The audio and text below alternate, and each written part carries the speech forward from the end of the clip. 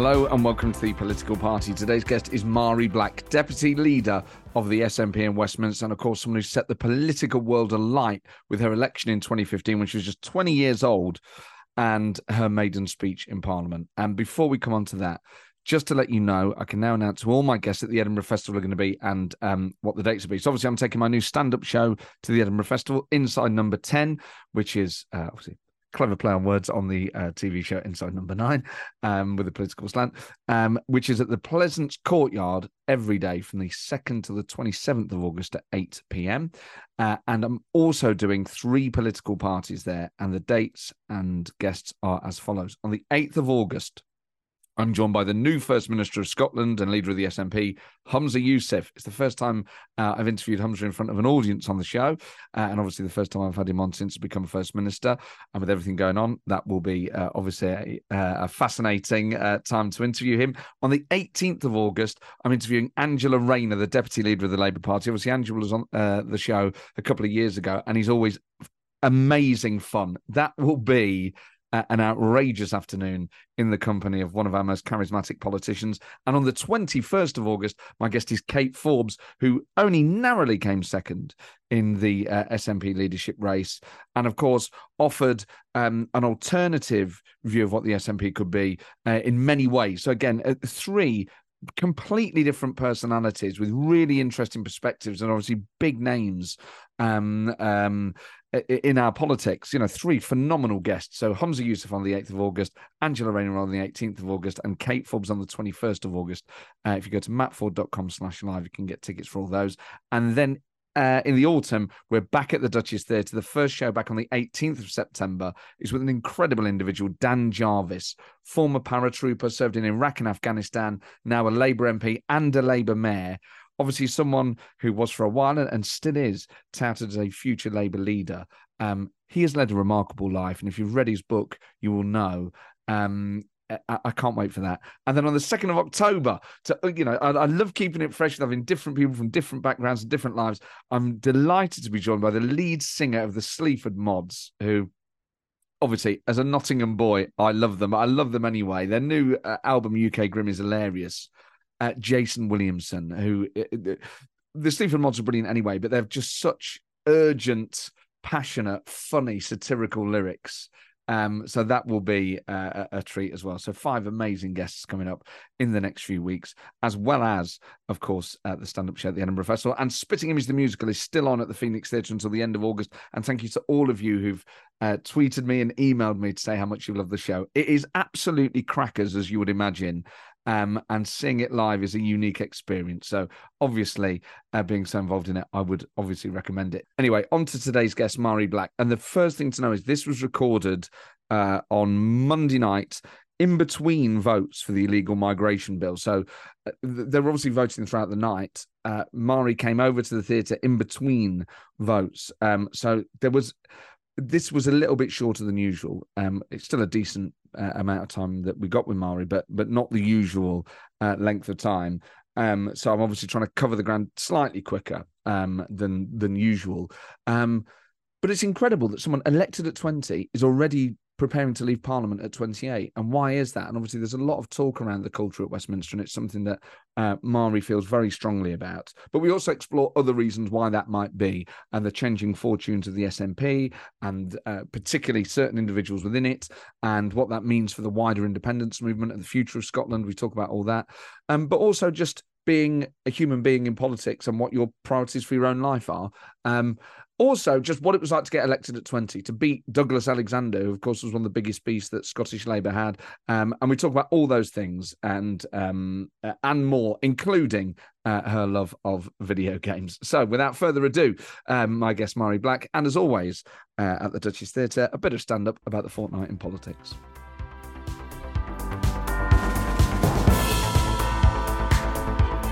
An incredible fortnight in British politics, including the revelation that former Prime Minister Boris Johnson, who had promised to hand over his phone to the COVID inquiry, can't remember the password to get into the phone, which it's just another lie. We all know what his password... I mean, his password is probably the easiest one to guess in the history of passwords. Well, look, it's 80081135. If you hold it upside down, yeah, boobies. Yeah. I mean, his WhatsApps, I think they're going to be really disappointing. They'll get into them and go, you just sent the aubergine emoji 3,000 times a day, is that it? Yeah, you know what it means, right? I mean, it will just be... I bet all his banter will just be... all his WhatsApps will just be like, get PPE done. Yes, let's get the vaccine done. Yes, let's get dinner done. I mean, he will just speak in that catchphrase for the rest of his life. I genuinely think, on his deathbed, whoever is there with him in the final moments will have to report back and say... I mean, his final words were just 3 words. I bet you can guess them. Oh, what was it? Get death done? No, delete browsing history.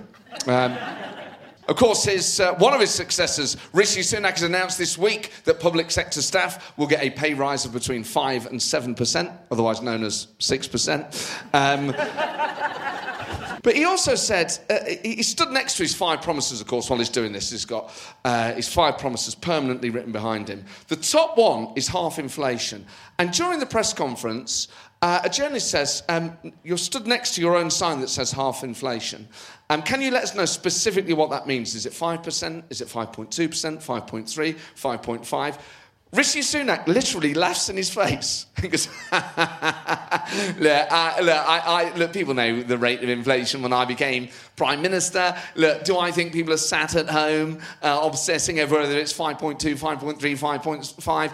I don't actually. I think that they just want to know that the government is committed to dealing with the cost of living crisis. I'm obsessing over it, mate. Tell me what I am and I'm not obsessing about. It's absolute. And also, you are stood next to a sign that you wrote.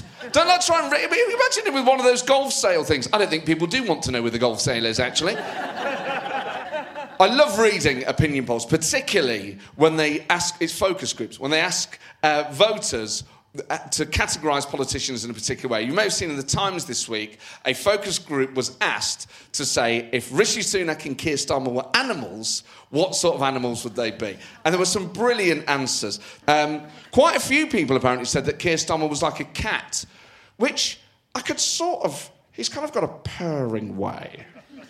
Oh, meow. You can sort of imagine him. I think he suits a cat. Well, so if he's a cat and Sunak is a mouse, then they're basically Tom and Jerry. And Lindsay Hoyle would be the woman in the kitchen who's... Order! Order!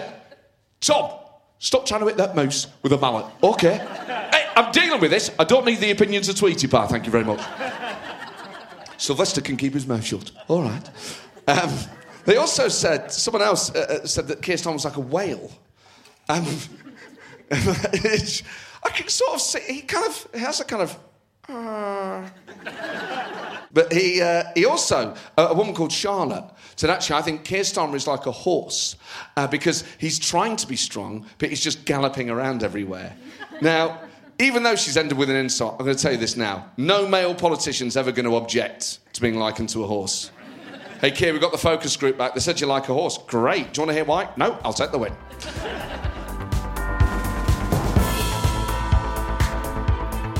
Thank you very much, ladies and gentlemen. Welcome back. What an amazing, warm, spontaneously warm crowd. Thank you so much. Well, we had a quicker interval than we expected because Mhairi is in the building, and what an absolute thrill tonight's guest is to have on the political party. Someone I've wanted to interview for a very long time and have finally been able to convince her to come on the show. Her maiden speech in 2015 is probably one of the most famous maiden speeches in the history of Parliament, an articulate, impassioned defence of her values and her beliefs, and since then she has continued to be one of the SNP's biggest, and I would have said rising stars, but just the other week, she announced that she'll be leaving Parliament at the next election. She is one of the brightest stars in Scottish and British politics. Please welcome Mhairi Black. Hi, folks. Hi, Mhairi. Welcome to the show. Hello. Thank you so much for coming. Thank you. Get your glass of water. Oh, it's bright. So you've legged it here tonight. Thank you so much. Yes. From voting on the illegal migration bill in Parliament. Yep, a cheery topic. and what is the latest? This is the Rwanda policy. Yep, so the Lords amendments have come back, so the Lords have kind of tried to make the bill slightly better, and we're just chucking it all out, basically, over the course of the last 3 hours. And on a night like this, when you're filing through the voting lobbies of Parliament, trying to stop a government deporting people to Rwanda, do you ever think that you might miss Westminster? I'll miss the prices in Westminster, I have to say, but no, not so much. Not so much. And is there anything, I always ask this of SNP guests, is there anything about the place that you actually do like? Are there have you made good friends? Are there parts of it that are fun? Genuinely, the staff in the place, particularly the doorkeepers, I don't know if you've seen the doorkeepers, or the ones with the white bow ties and the tailcoats and everything. They're essentially really fancy, well-dressed Jannies in the place. And they're great crack. But other than that, no, I can't wait to get out the place. But it just seems, in 2015, you really set the world alight. You beat Douglas Alexander, who's a massive star. It was in that landslide. I mean, really, 2015, the story of that wasn't just David Cameron going from a coalition to an outright majority. It was the collapse of Labour in Scotland and the mega rise of the SNP, and you embodied that more than anyone else. I mean, just thinking back to being at that count, before the moment that the returning officer says, before you take the stage, here are the results. During that campaign, did you think, I'm going to win this seat? See, it's funny because when I went, well, initially my thought was, don't be stupid, I'm 20, I can't be the candidate. And there was too many people were coming up to me and saying, nah, I think you should put your hat in the ring and see how far you get. And I got pretty far. But I always took the point of, it wasn't a decision I made lightly, because I thought, no, you have to be sincere about what you want to offer people. And then I remember the Lord Ashcroft poll, I think it was, came out, and it projected us to win, and that was the first moment I went, oh shit, this might actually happen.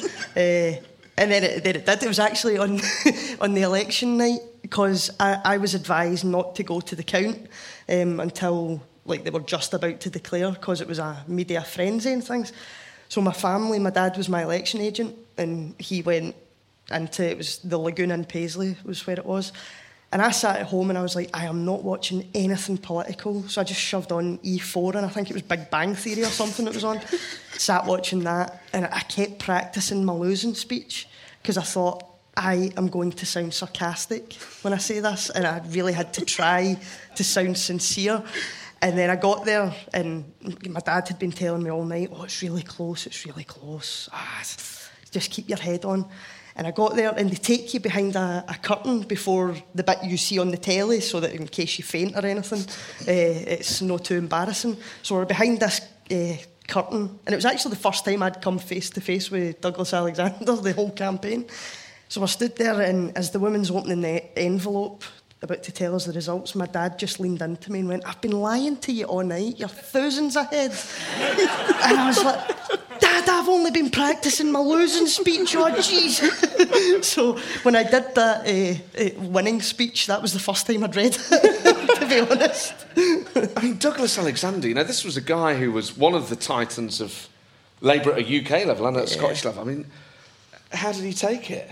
He was actually very gracious. I can't fault. I mean, I don't know him. Like I say, that was the only time that I was, in the same room as him. But no, he was very polite. I can't fault him. And I did, considering as well that I suppose in the Westminster world it will have been very bruising to be beaten by a 20-year-old mouthy woman who's gay, and SNP. That's ticking a lot of boxes that annoy a lot of people.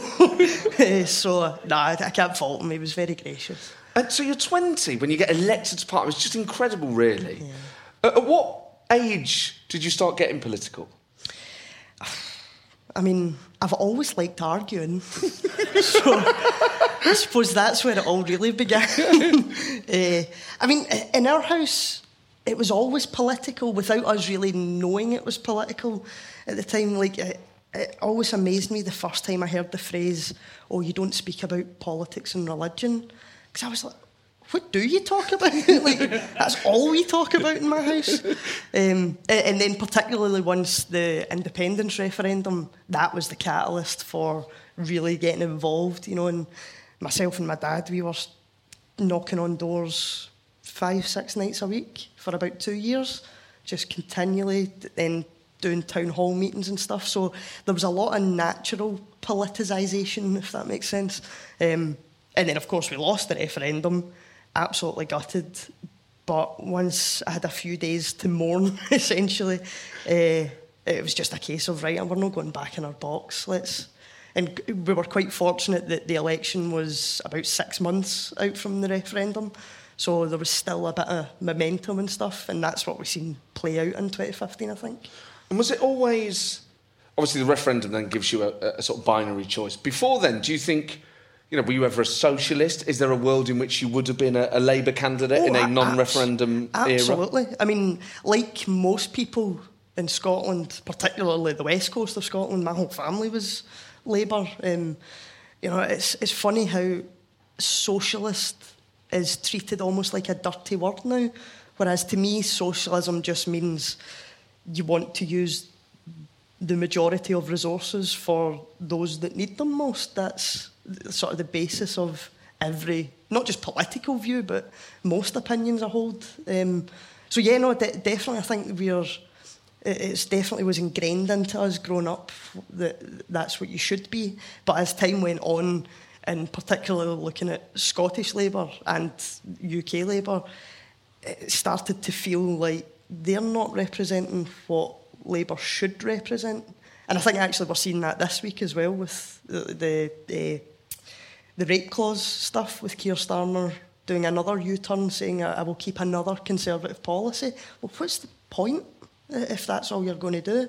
And I think that's ultimately been one of the many nails in sort of particularly Scottish Labour's coffin, I have to say.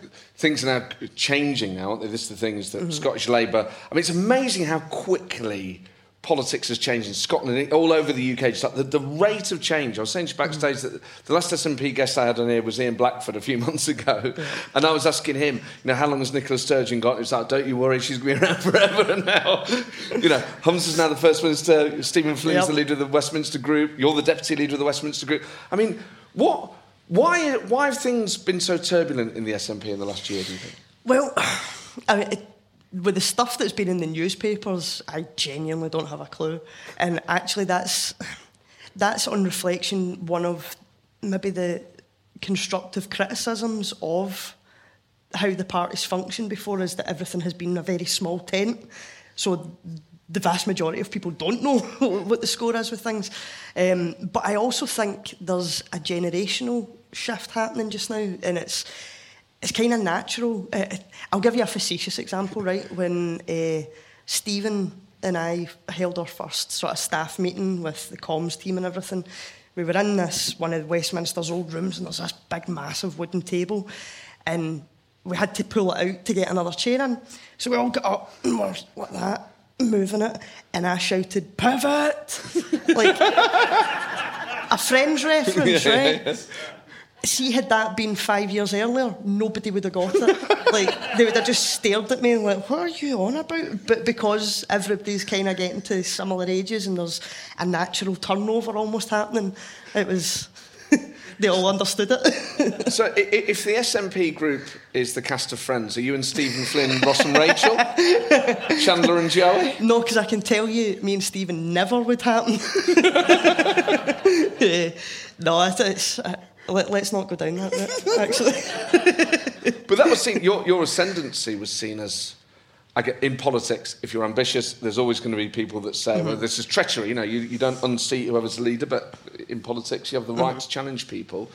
As far as transitions of power go, did it feel like it was fairly bloodless, or was there a bit of acrimony? Well, if you went by newspaper headlines, it was a bloodbath. But the reality was much, much calmer. Much calmer.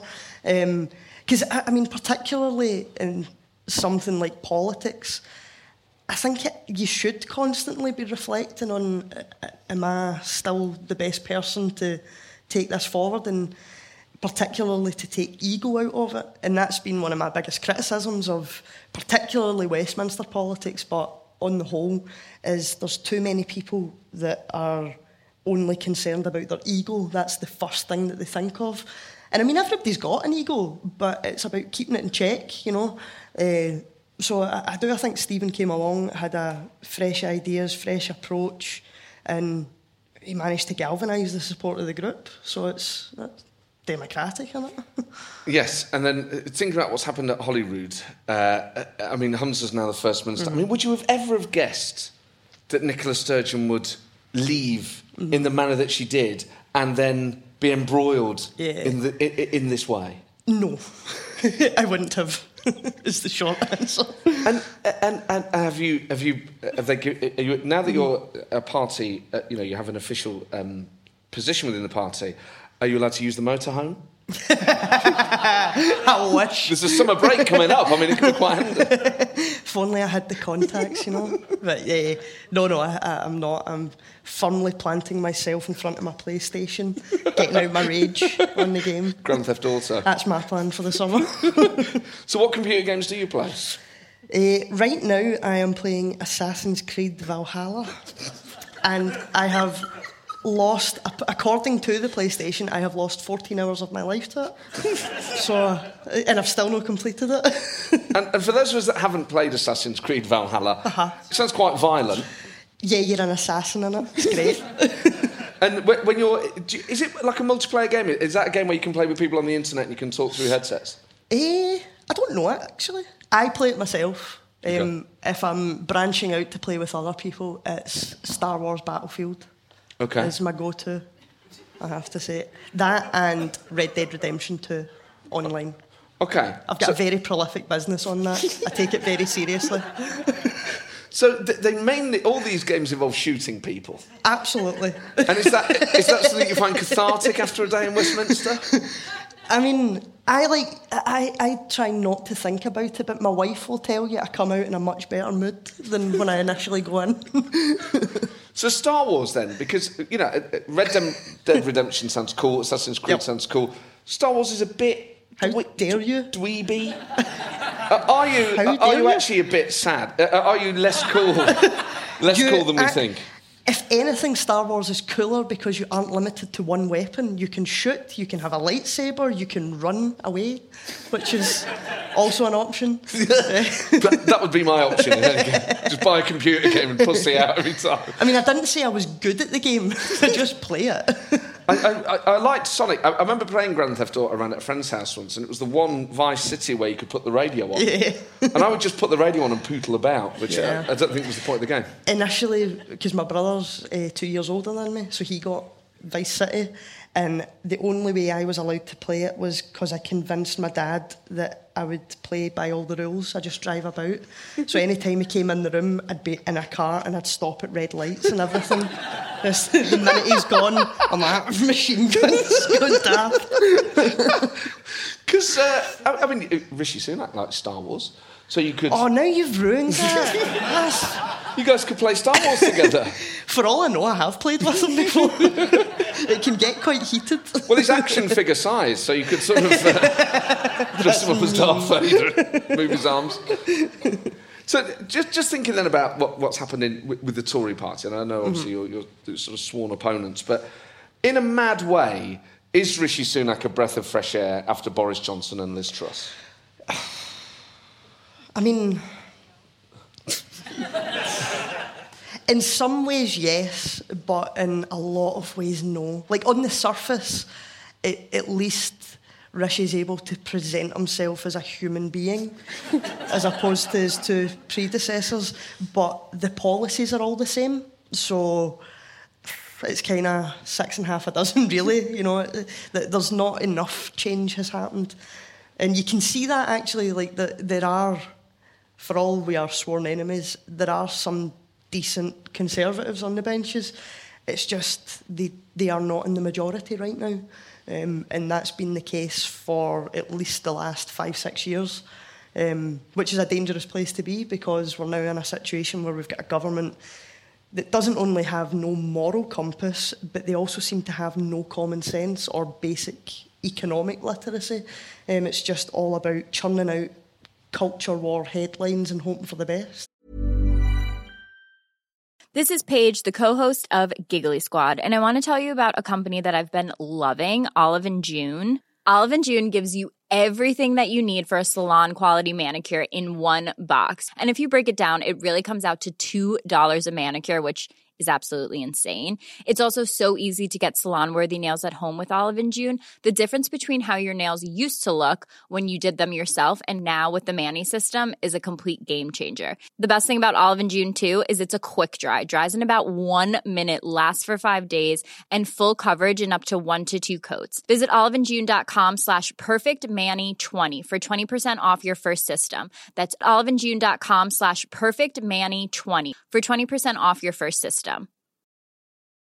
It's that time of the year. Your vacation is coming up.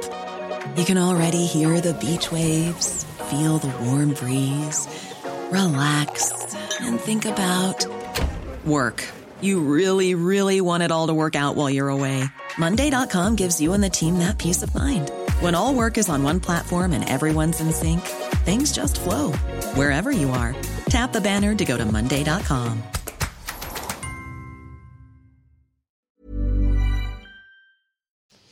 And just thinking about the leaders that have been, because obviously you had Cameron, May, Boris Johnson, Liz Truss and Rishi Sunak in the time that you've been an MP. Yeah. Taking politics out of it, what was the sort of Boris time quite a good time to be in Parliament for like Prime Minister's questions and things? Like purely just for the fun of that? No. Genuinely no, because what Boris did was, he was our Trump. He took the few parts of Parliament that still had a bit of sanctity about them and just dragged them through the mud. And bit by bit, slowly over the years, because he's been eroding all of this trust, all of sanity, essentially, it's made us all dirtier for it.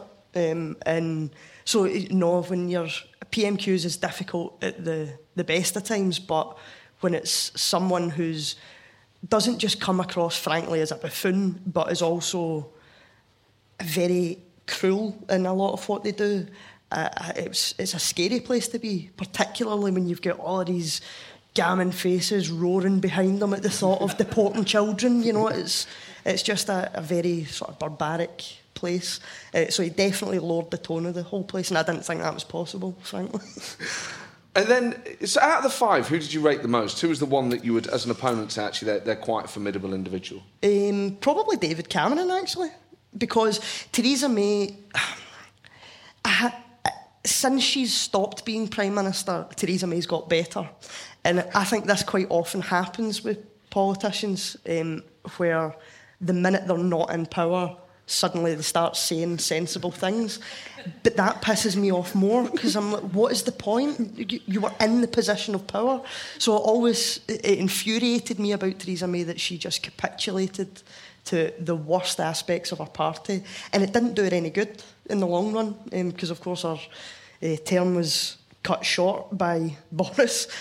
So there's that aspect. But also David Cameron he managed to cultivate this image of compassionate conservatism, which is a much better place than where we are now. So yeah, I'd probably say David Cameron. And somewhere my grandmother is spinning in her grave that I've been able to give an answer to that, but I would reluctantly, I'd say Cameron. Cameron's a nice Scottish surname. So it's got a kind of... if you can justify it to your grandma on those grounds, perhaps. Black's not really a Scottish surname, you know. But then... So, you talk about politicians reaching the pinnacle and then going. You've just become deputy leader of the SNP and now you're saying you're off. I mean, those things almost seem quite contradictory. You put yourself in a leadership position. So I genuinely made this decision on election night 2019 when I got home. I remember saying to my wife, I think this is, presuming it's a full term, I think this will be my last one. And she quite rightly pointed out, look, you've got snap elections coming out your ears, just hang fire before you announce anything. So I had that in the back of my mind when Stephen approached me, asking me to be deputy leader. And I reflected a lot on it and eventually landed on the position, well, if you know you're going, then why not go for it and see what good you can do, particularly if somebody's asking you to do it. And I'm glad I did, because it's been probably the most enjoyable part of my entire time being elected. but it doesn't change the fact that it's still such a toxic environment. I can't think of another word for it. It's not just in terms of the type of people that are in the building and the power dynamics in the building, but also just the unsociable nature of it. Like even tonight, how long have we planned this? Yeah. And yet, up until an hour ago, it was all up in the air because I have to vote and walk round corridors for 3 hours. You know, I need to go back after this to go and walk around another corridor. It's archaic. Like, I remember one night where it was during Brexit, we had, I think it was 5 hours of voting. And when I say that, you literally just walk round corridors and wait for the division bells to ring for the next vote. And in the same night, the Scottish Parliament had more votes than us and were done in something like 4 minutes. Because it's all just pressing a button, like any other modern parliament. So there comes a point where I'm thinking, I love my family too much. And I suppose when I realised that by the time I'm done this term, I will have spent a third of my life in Westminster, which is just minging to me. It is not what I signed up to do. So I'm just kind of being honest with myself and with others. But is there something else as well? You know, when you first became an MP... There will not be a tent outside my house, I promise. I promise. Is it more? I wasn't going to go in that direction. Is it more that 2015, you become an MP, you're young, you've got that momentum for the referendum. At that point, you probably feel like, well, we've lost that, but we might have another one at some point. Brexit happens and you think, well, we might have one next year or something. It felt like independence was like the topic of conversation, and it felt like it was so close. And now it feels like it's not. And the polling suggests it's not, and it feels like a million of things have happened, and the position the party's in. Is there a part of you that thinks, actually, I joined this organisation to achieve that thing, and you can't really see it happening, and you think that must sap some energy from you? Well, I see the point that you're making, but genuinely, I think independence will happen. I have no doubt about that. It's just a matter of when it happens. And I suppose that there is a part where I've always been open about the fact I didn't want a career in elected politics. I don't want to spend all my time at Westminster. So I suppose for me it's kind of going, well, if I'm being honest with myself and thinking, I don't think I'm best placed to be in that part of the campaign, it doesn't mean I stop campaigning. It just means that I suppose I get more time to campaign in a sense. So no, it's not really, but kinda, if you see what I mean. And the other thing though that is really heartening is that where support for SNP can fluctuate, the support for independence is holding steady. And truthfully, I think there's maybe 15 to 20% of people in Scotland that are undecided, and they're the ones that will decide the future of Scotland. It's just about trying to tap in to where they're at just now, because you also have to keep in mind that life has got so much harder for people since 2015. So in a sense, a lot of people don't have the luxury of being able to sit and contemplate the constitutional future of Scotland. They're just worried about, how do I pay my bills? How am I going to feed my child? I can't afford this house anymore. There are no houses, social housing for me to go to. What's going to happen? So it's an element of sort of, I think, realigning the campaign and sort of targeting those people and trying to get to them to say, look, here's why we support independence. It's because we want to change all of these things that are making your life so difficult. And I think that the case is still as strong as ever, if not stronger. It's just a case of conveying it now. I mean, is there a frustration just amongst members, staff, you know, MPs, MSPs? Does it feel like, in a way, Nicola Sturgeon was your best shot? She was formidable, she was on the brink, and now that she's gone and is discredited, that, in a way, damn it, our best chance, we've missed our opportunity. See, genuinely, no, I wouldn't say so, because what hooked me in the referendum, and I think what hooked so many people, is there was a political education happening in Scotland. Like, you could stop anyone on the street in 2014 and say, what you voting? And they'd know exactly what you were talking about and could give you an informed answer as to why they were voting a certain way. So in that sense, independence has never been about one person. It's about the quality of what you're saying, it's about the arguments you're making. So while there's no doubt about it that Nicola Sturgeon was one of the best performing politicians in Europe, if not the world, actually. And that is a no. You think? Have you ever seen Nicola Sturgeon struggle in an interview? Well, that could be more to do with the fact that she's rarely held to account by interviewers who are fully briefed on her record. Oh, shade has been thrown. No, but come on. I mean, she's... When did you interview her? Well, she's given a fairly easy time, I would have said. That is on her terrible. record. On her record. Nonsense. If you're going to ask Nicola Sturgeon about Absolute independence, nonsense. that's her polished argument. Uh-huh. I mean, what, is she better than Obama? Performance, I think she's up there, definitely. Absolutely. I have never, ever come across Nicola Sturgeon not holding her own. And there's no many politicians can say that. She's definitely formidable. Mm-hmm. But what were her great speeches? What were her great policy outcomes? Well, see, you're kind of tapping in, though, to why we support independence, though, because where folk will stand up and say, but the NHS in Scotland's struggling, that education's not as good as you said it would be, public transport isn't as reliable as it should be. And that could be the case, but it's ignoring the fact that all of those things that I listed are still outperforming every other country within the United Kingdom, and also we're doing it without having any borrowing powers whatsoever. So if you have a situation where Westminster is cutting budgets continually, then it doesn't matter what you have control over, because if you're not in charge of the purse strings, you're limited as to what you can do. So in a sense, I think actually the powers of the Scottish Parliament didn't live up to what I think Nicola could have achieved in an independent Scotland. So I still think she's by far and away one of the best performers that I think we've seen in British politics. I mean, with those things, there does seem to be a sense of frustration within the movement from SNP supporters that actually perhaps we haven't used the powers that we've got. Perhaps we have been obsessed with independence, and I totally get that, but actually the NHS is fully devolved, so is education. But the purse strings aren't. We could have achieved, you can make different decisions about where you spend the money. Then the conversation has to be with the Scottish public, right, well, what do you want to lose first? Your free prescriptions, tuition fees? Do you want to, which one of those are you wanting to put on the back burner? Because in actual fact, I don't think you should have to put any of those in the back burner, because the idea that we can't afford it is a nonsense, and that's the case that we're making in Westminster all the time. This idea that there's no money is just for the birds.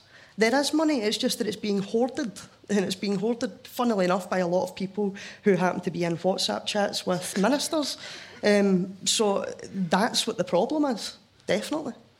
But different political decisions would have perhaps delivered better outcomes. And I take the point about outperforming parts of England, but when the Tories have run public service since 2010, it's a pretty low bar. Well, aim higher. I know, but that's what I don't quite understand about Sturgeon's record is it actually could have been lots better. It should have been. With the per-head funding advantage over England anyway, thanks to the Barnett formula, the outcomes should have been far better. In a way, I'm slightly mystified at how sort of unimpressive the legacy is. See, I would disagree with that. I really would, because fundamentally, again, like I wouldn't have gone to university if I'd had to be saddled with debts after it. It just wouldn't have been possible. Similarly, I know there's so many people who are in the same situation, and I remember when we brought in the change to tuition fees, the number of folk telling us this is a waste of money, this is terrible, you should have to pay your own way to university. Well, I can see, not just in my personal life, but as an MP, I can see the benefit that it's brought to kids who otherwise wouldn't have had a future or wouldn't have had anywhere near the potential that they've managed to achieve now. So I think that is a record to be proud of, particularly when everywhere else in the UK is getting saddled with $9,000 debt per year. You leave university and you're not done paying it off until you're retired, if you're lucky enough to retire. I would say she's done a better job than anybody down here. So what would you say? What would your advice be to Humza Yousaf? What would you say? Concentrate on these 1, 2, 3 things. I think what he's doing is right, because right now everything is centred around cost of living, and that's ultimately where the biggest problems are.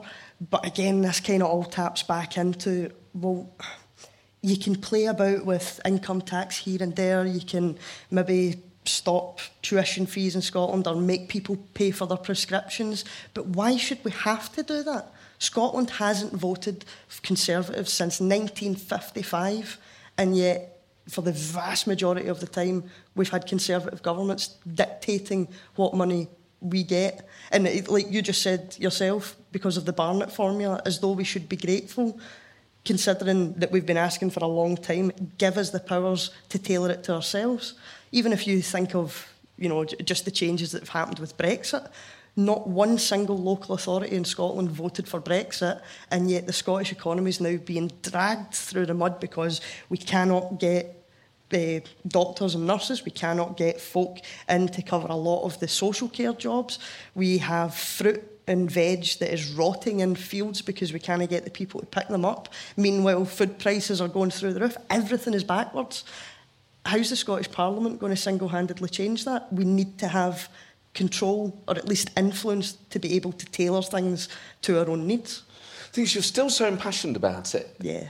And you're going to leave Parliament. I mean, is there not a sort of like, it feels like just like a burning contradiction that you're still as animated as you've ever been and you're going to leave the stage? You'll be grateful to know, Matt, that this is the most listened to I've ever felt. I feel, no, that fills me with deep sadness. No, that shouldn't be the way it is. I suppose I'm reminded of the Tony Benn quote, leaving politics to do more politics. Yeah. And there's a big element of that, because so much of Westminster is just for show. Particularly the Chamber, it's just a pantomime, frankly. And even trotting around to do the votes, not only is it impractical, but this idea that folk haven't yet made their minds up what to vote. There's literally people standing at either side of the lobby going, you're in this one, you're in this one. It's archaic, and there's only so much my sanity can take. What some backbench MPs say is that it may be archaic, but it's the chance they get to be in the lobbies next to ministers or shadow ministers, and actually it's a vital part of the way that the building works is to keep the executive close to the scrutiny body. There's this thing, it's called a phone, and I'm pretty sure everybody has one now. So I remember I was having this same conversation with Jacob Rees-Mogg, and he said exactly that. You rub shoulders with the ministers. And I said to him, if I was ever in the same lobby as the ministers, I'm clearly in the wrong lobby. So I'm never rubbing shoulders with the Prime Minister or the Chancellor, and equally, I shouldn't have to sidle up to somebody in a lobby. You should be able to send an email, have a phone call with somebody, to see, can we sort this out? Because surely if everybody's there to represent their constituents, then there should be no barriers to that. And how often do you talk to Jacob Rees-Mogg? Oh, he's given me a body swerve for quite a few years now, I have to say. The last time I spoke with him, what was it he said to me?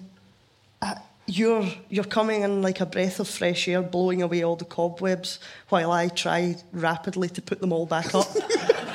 I was like, that's pretty accurate. Because I got the impression, I remember around the time, that actually he'd been quite helpful to some newer SNP members of Parliament in that 2015 intake. I don't know if I sort of missed. I mean, I don't know. It's certainly not with me. No. Okay. I mean, I kind of I had a conversation with him in 2015 because part of me wanted to be like, "Are you real? Like, is this like it looks? Do you get the Beano here? Right? Of course, yeah. Walter. He's like a grown-up version of Walter." And I just could not understand. Like, so does that make you Minnie the Minx or Dennis the Menace? Let's not go into that. Nasher.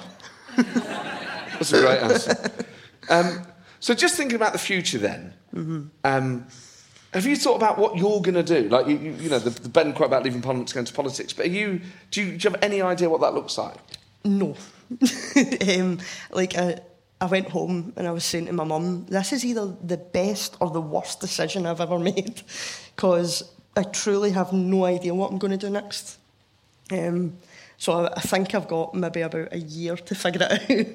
But no, I don't know what it's going to look like. I just know I'm keeping my options open, essentially, because the first thing that I want to do is just breathe for a little bit, you know, a bit of normality. Because actually I felt that during lockdown, after the first lockdown. I remember feeling like, is this what it's like to, you know, go to your own bed every night? I've not had this for a long time. So yeah, I don't know what it'll look like, but let me know if you've got any jobs going. But you're still... I could do with a comedy writer, actually. I saw the first half. But I do... I can't, because you're still so young. Yeah, You've got a whole life ahead of you. Are you really going to be able year. to not stand for Parliament again, or for the Scottish Parliament? I mean, like I say, I'm just keeping my options open. I don't know what I'm going to end up doing. I just know I can't... The thought of spending another 5 years in Westminster was making my stomach turn. I could feel my body going, please don't, please God, don't. You know, so it would be foolish of me not to listen to that. Well, let's take some quick audience questions before we have to let Mhairi get back to the Parliament that you're about to leave. Get back to the Parliament you want to leave. Yes, and I have to repeat the questions for the benefit of the tape. Forgive me. Hiya. Do you ever use words in Lowland Scots that people in Westminster can't understand? Great question. Do you ever use Scottish words that people in Westminster don't understand? Yes. So I never realised that people don't understand what chapping is. Like, even tonight I said... knock the door? I said knocking doors. Folk were just like, what? Chapping? What the hell?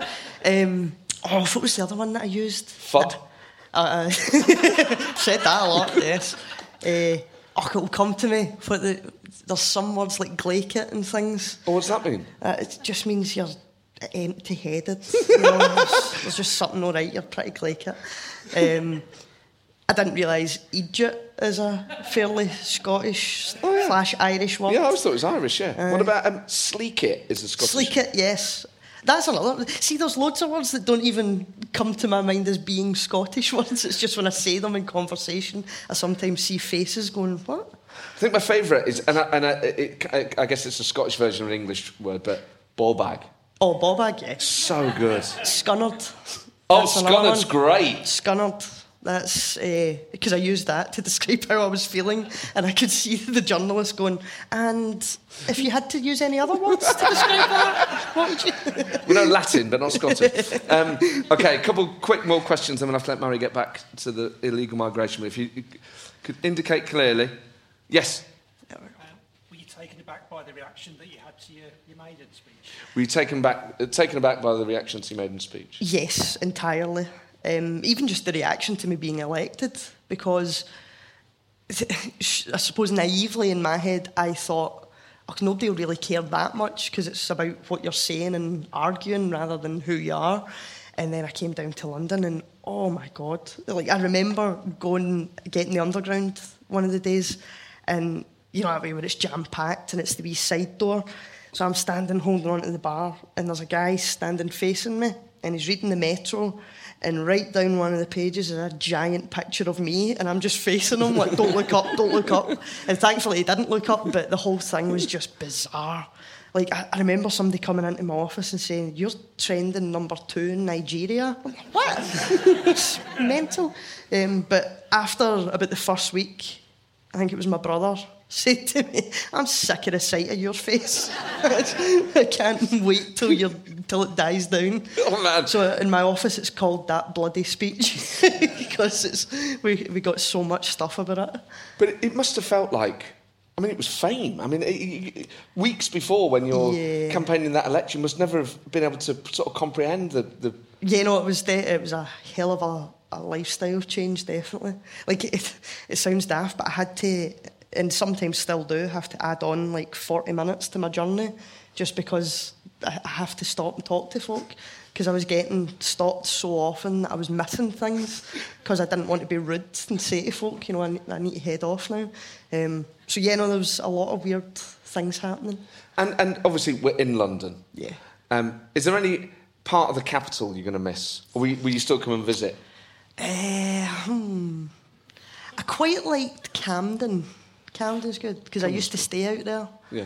And it was great because in 2015 when I first got off the underground, I stood out like a sore thumb because I was the only one wearing a suit, and all I thought was, this'll do. I like this. So yeah, no, I enjoy Camden. But yeah, no, that's it, Matt. Well, on behalf of the London audience, absolutely none taken. Mhairi, I know you've got to rush off, so thank you for this. Thank you for having us. This has been a sort of strange evening where we've sort of, thank God we've been able to make it happen. Thank you so much for coming, but please, Thank you. Huge thank you to Mhairi Black. Cheers, thanks, folks. Thank you.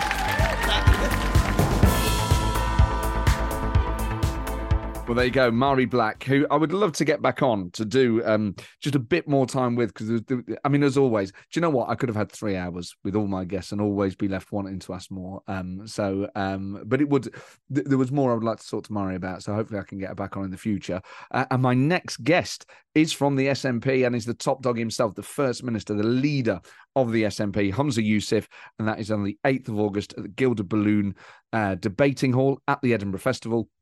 Then on the 18th of August in the McEwen Hall, the Deputy Leader of the Labour Party, Angela Rayner.